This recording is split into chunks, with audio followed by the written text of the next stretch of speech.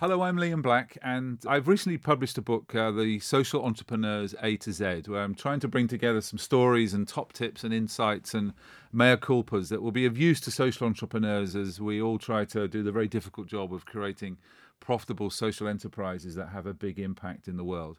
And in order to sort of open up those conversations, I'm in the very fortunate position of being able to invite some brilliant people around this table with me to discuss some of those themes. So there'll be a series of blogs and podcasts coming out over the next few months, focusing in on the letters of the book. For this first one, we're going to talk about A is for anxiety. Which I think is not talked about enough in the world of the super brilliant social entrepreneur and their superhero antics to change the world. So I want to talk about that today. And I'm delighted to be joined by two successful social innovators, entrepreneurs, and also very honoured to call them friends. So we have Math Potts, who's done many things in his career. He has worked for the government, where he was involved in setting up no less than 34 new businesses using government investment. He worked for the Salvation Army, where he ran their homelessness activities across the whole of the United Kingdom. And he's currently running a £150 million programme called Power to Change, where he's helping spend that money to enable communities to bring back into useful activity community assets in many fields, in transport, in farms, in hospitality. And I'm sure he'll talk more about that. Welcome, Math. Hey, Liam. And over here we have Helen Travaskis. Helen Travaskis describes herself as the accidental social entrepreneur. She is the co-founder of 3C Collective, which is a recently established social enterprise which is developing hand hygiene products for people living in slums in India. She's had a long and brilliant career before that. She's worked with lots of brands in the airline industry, fast food, FMCG, and about 10 years ago found her soul and her heart and went after trying to solve social problems. And she's particularly interested in and particularly good at what motivates people and why people do what they do and how their behaviour might be changed in order to bring some more powerful social change into the world. Would that be fair? That sounds like a great description of what I do. Okay, Thank you. all right. So anyway, overall, they're absolutely fantastic people. And I'm going to start with Helen. In your last blog, which got an enormous feedback when I tweeted about it, you said this: "We are the closest we've ever been to our first customer and our first sale. Yet I think we are also the closest we've ever been to total failure. I feel flat, exposed, naive, and find myself wondering if what we set out to do makes sense and whether how we're planning to do it is just plain crazy." And I think that resonated with me, and it resonated with lots of people, the honesty about the worry and the anxiety that come when you decide to do the stuff that you're trying to do. So total failure, exposed, naive, flat, worried. Are you feeling like that today? That was a particularly bad moment. And what was interesting about it is that those two things, the possibility of failure and the possibility of some kind of success, were in exactly the same moment. And I don't know that I've ever felt that before. It's not quite as dramatic as it was at that point. That was a particularly dramatic moment, which came about because we started to create a financial model for our social venture.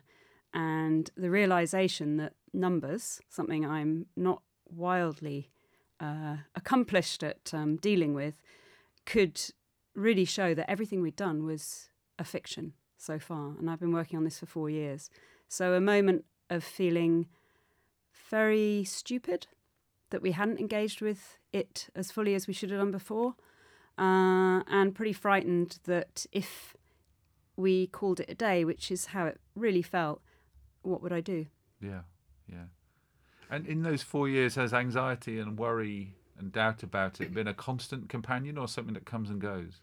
I think there's a difference between anxiety and doubt. Yeah. So anxiety, for me, comes when you are about to lose something. And you can lose a dream as well as lose money or lose more tangible things. Doubt, I don't know how to live without doubt. So everything we do, I doubt. But I think that doubt can be a positive force. rather than a negative. And I think I have a co-founder that I work with on the hand hygiene product that we've been developing.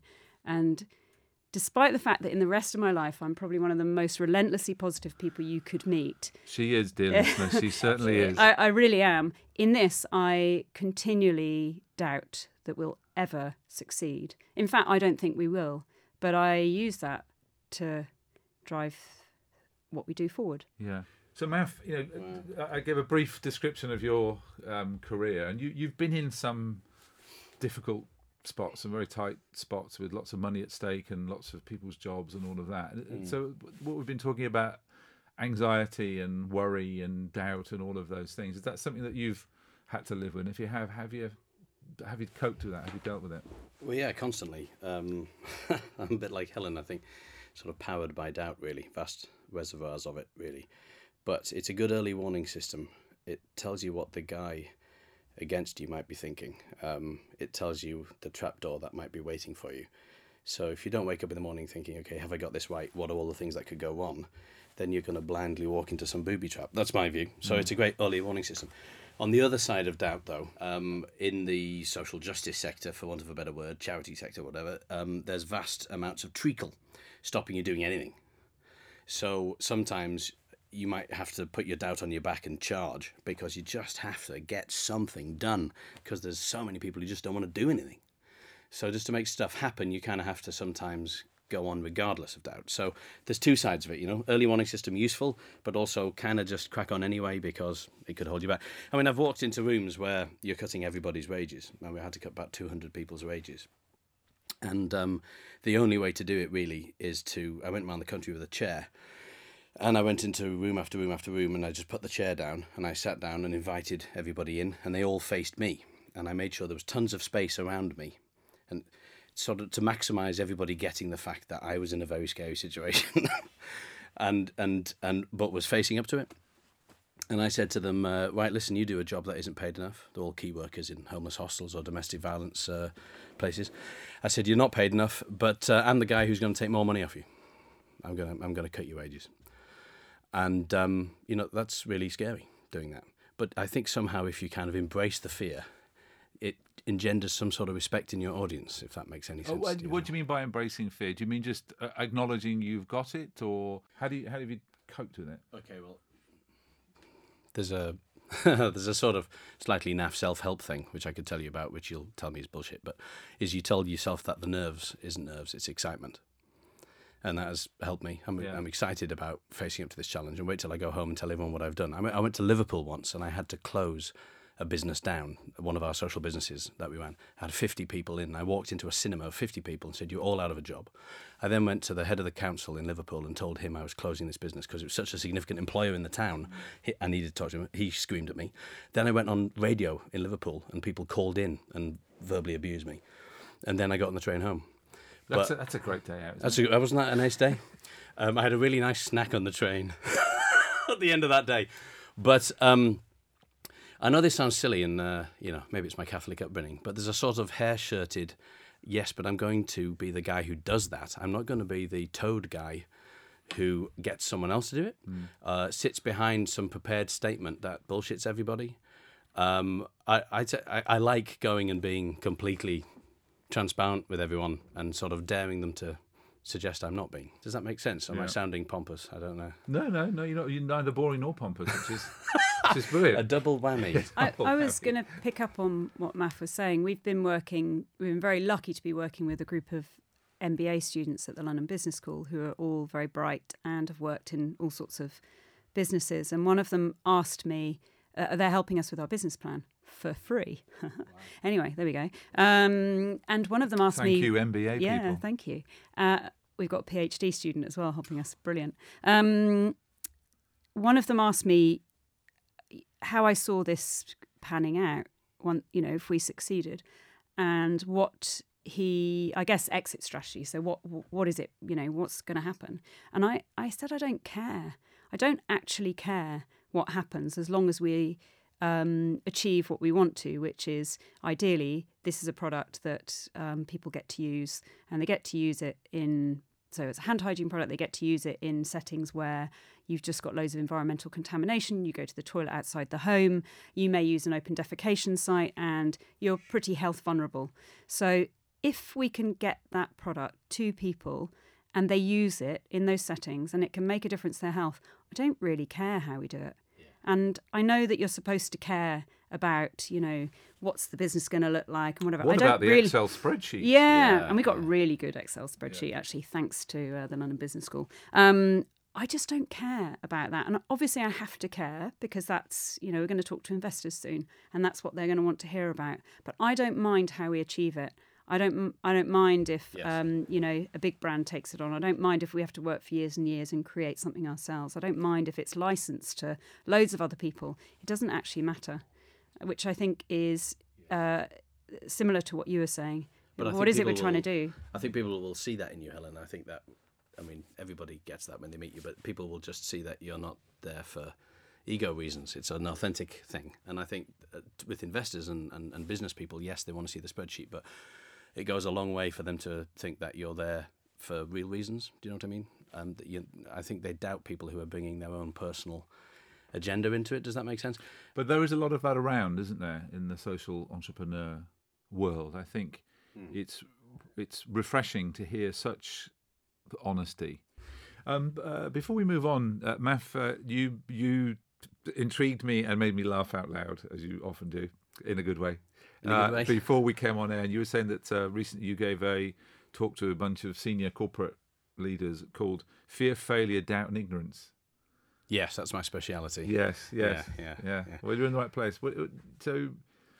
Well, I think that it was meant to be slightly... Yeah. I get the antidote to those leadership lectures that you attend. I get asked to talk on leadership all the time. Courage, success...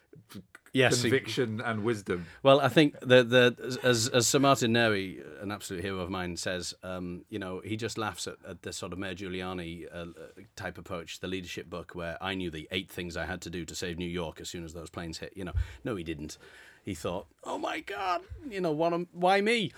So I just sort of play into that really, and people seem to really like stories about those things, and if I tell my scary stories, like I just told you about my Liverpool day, people kind of get riveted by that. If I tell my big success stories, people are less riveted. So I kind of talk about those moments. People seem to like to have permission to be scared, have doubt, be fearful.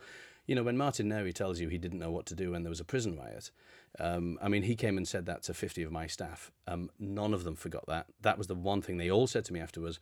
Oh, it's okay not to feel confident every day. That's